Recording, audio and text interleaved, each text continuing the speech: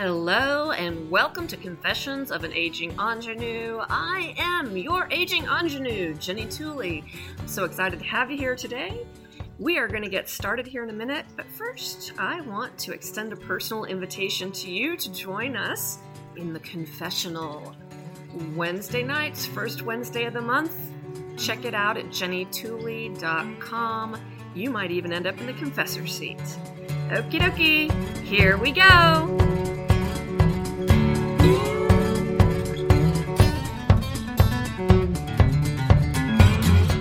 Hey everybody, it's Jenny Tooley. How are you? I hope you're good. It's a beautiful fall day here in Texas. It's only about 98 degrees at 10 o'clock in the morning. So we're well on our way into transitioning into that beautiful fall weather. I actually remember living up in the Northeast. I loved that transition into fall from summer. There'd be that first fall day where the air was just so crisp and light and beautiful. And then we'd go up to upstate New York and pick apples off the trees. And it was literally like right around this time of the year. Oh my God, if you have never picked an apple off of a tree and eaten it, go do that now. Forget the podcast, go pick an apple off a tree. Anyway, today we're on episode 8 of How Have I Told You About the Time. And today I'm actually going to do something a little bit different. I'm going to answer a question that was sent in to me by one of my Patreon patrons, Steven. And he asked me, how much of yourself, your own personality and character, is presented in Franny? So he's talking about the role that I play in Stuck. So here we go. Are you ready?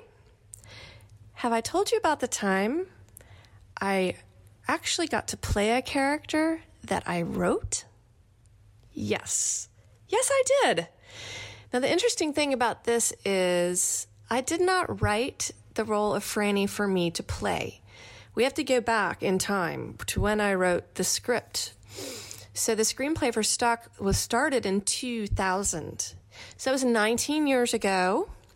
At that time, I was not old enough to play the role of Franny, so I never expected to play her. Thus, I did not go in and say, oh, I'm going to write a role that I'm going to play, and it's going to be based on all my strengths, or it's going to work on one of my weaknesses, or it's a role I never get to play, so I'm going to write it for myself. None of that happened. This was just a role that I wrote that I absolutely loved, and of course later on got to play and was so grateful for it. So basically, I do believe, though, that since I wrote this character, yes, there are pieces of me in her. Anything that I write is going to be influenced by my understanding of how the world works or some experience that I've had. Even if I'm writing outside of kind of, quote, what I know, people always say you need to write what you know, right? And I do believe that for the most part that's true. But there are different ways to write what you know. Like, you can take what you know and put it into a completely different world, right? Science fiction, fantasy. People are writing what they know, but they're putting it into a different place in time or different characters. So I can only write to a certain extent what I know. Like, that's what I'm really learning about life in general, is the world exists for me based on all of the experiences I've had in my life and what I expect it to look like. So this world that I live in reality, is created by all the perspectives I have and core beliefs I have in my head. And all the things that are being delivered to me on a daily basis come from what I expect to have the world deliver to me. So there's no way to break out of that except for like doing a whole lot of personal growth work, meeting a whole lot of different people, having way new experiences like that are completely outside of your comfort zone. And I've done a lot of that. Like, I've broken free of a lot of the old programming in my head and have done an incredible amount of personal growth work and recovery work. So I have experienced a new world, and every day I get to start creating something new for myself.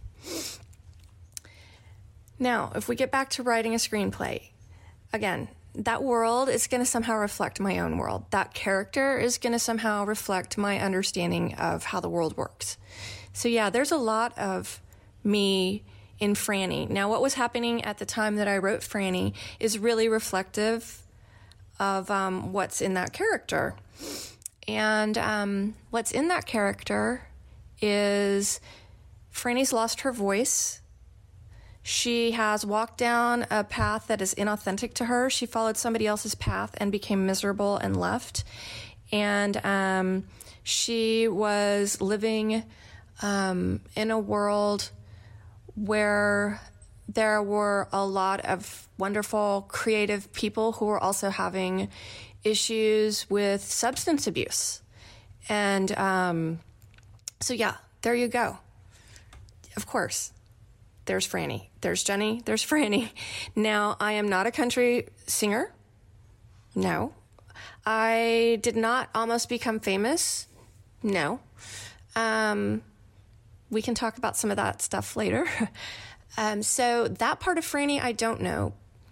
But I do know about getting close to something and walking away from it. I know about hiding and being small so that I don't have to be seen by everybody. And I know about having to take a period of time to recollect myself, which is what essentially Franny was doing. I know about being in relationships that don't serve me. And I know about being in relationships where other people are kind of riding on my energy. So all of those things, yes. And I know how hard it is to break off from those relationships, whether they're relationships with people or relationships with an industry or relationships with an identity. So yeah, all those things were in Franny. Now, because I wrote that role, playing the role, I was already built into the role in that way, so I didn't bring a lot of me into the role additionally, like additional additive me in the role. So I'm just going to talk a little bit about like the difference between what I do now as an actor as to what I used to do as an actor. So when I was a young actor, I didn't have training. I did not get trained as an actor. I just became an actor.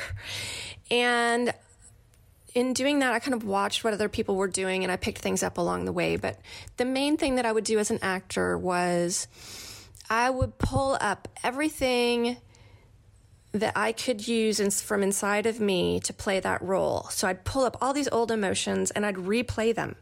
So, like, if I needed to be sad, I would replay the feelings I had about that when my grandfather died. If I needed to connect to the character in a certain way, I would find something in my past and hook those two things up. This was really, really an exhausting and horrible way to be an actor. It worked for me to some extent, particularly on the stage. Acting on film is kind of a whole different world because you have to, everything is out of order and you have to pick up feelings or pick up things along the way. So there are different techniques that I've learned to mess with that. But overall, if you're running in a play in particular, so let's talk about a play. You're in a play, and this play runs for 6 weeks, a few months, some people, years. Can you imagine how emotionally exhausting it would be to keep rerunning and replaying all of that trauma or even all the joys? Like that takes energy. So at one point I left the industry. I was exhausted. I'd lost my identity. I kept trying to be things for other people, blah, blah, blah, blah. And I was using incredible amounts of my energy. Even when I came back to the stage a little bit in New York, man, I was still drawing on like serious energy resources to be on stage. So I got to Austin and I went to a workshop. I very rarely do this. I went to a workshop. There was a woman there, and I really liked her. So I went and I did a coaching session with her. It was right before I did Boyhood. She gave me this amazing technique that I loved. And it took me out of the picture entirely, which is fantastic, because there are some roles. I've played a lot of deep and raw emotional roles, and today I don't want to go to those places. And there are some roles that are really dark, and there are characters I don't like. So one therapist actually gave me a technique. It was like, I want to say it was an EFT or a tapping technique, where I would sit and I would tap on my knee to give myself a signal that I was just going to switch into this other character. She was a horrible person. And you can't say that about a character. You can't say I'm a horrible person as a character. Well, you can if they have self-hate issues, but you can't judge a character and play a character well. So I would do this technique where I would tap on my knee and then I'd hear a bell. And that meant I could be in that character for a little while. And then I would shift out of it. And it was really a simple thing. Well, this coach gave me another idea. And it was a technique where, rather than drawing on your personal experiences, what you would do is you would pick a negative emotional archetype for the character. So fear, hate, anger, anything really strong like that. Resentment, and fear of being abandoned. That's one I use a lot. And I'll tell you why. It's because one, I can connect with it. And then she would say, okay, now say, what does the character want you to, what does the character want? So you would finish the sentence, I want them to, and fill in the blank. Or show them I am blank. And then you would pick this image from the character's childhood, whatever it was, and you put that in your brain. And you just look at the image in your mind, keep repeating to yourself, I want them to whatever, and say your lines. Oh my God. It was amazing. I was shocked that I could go into these really emotional, like crying states, but I was not connected to that. Like, it did not drain me anymore. And it was more real. It wasn't me trying to do that anymore. It was just kind of being a vessel for it. So that was a really super technique I picked up, and it's something I use now every time. I'm about to go out on an audition, a callback. Please pray for me for an Amazon pilot. It's a callback. It's a recurring role. It'd be really great. This woman is a great character for me. Why? One, she smokes a lot of cigarettes and drinks a lot of beer, which I don't do either of. But because of that, I don't have to worry about whether or not my voice is breaking up because my allergies are going crazy. And whether or not my face is puffy in the morning. Like, I don't have to be perfect. I don't have to look perfect when I walk in. It's great. And the other thing is, she's just like a stretch role for me. She's not a stretch role for me, but she is a stretch role for me in the industry because of how I look and what people expect me to do. She is lives in a trailer, basically not, she tries to be a great parent, but she is totally not. Really, really not a great parent. She harms her children, but she still loves them. Great role. So I'm going to use that technique, to be able to get into this role and not have to live in her darkness with her. So I can go, I don't even want to visit that much, but I can go visit a little bit.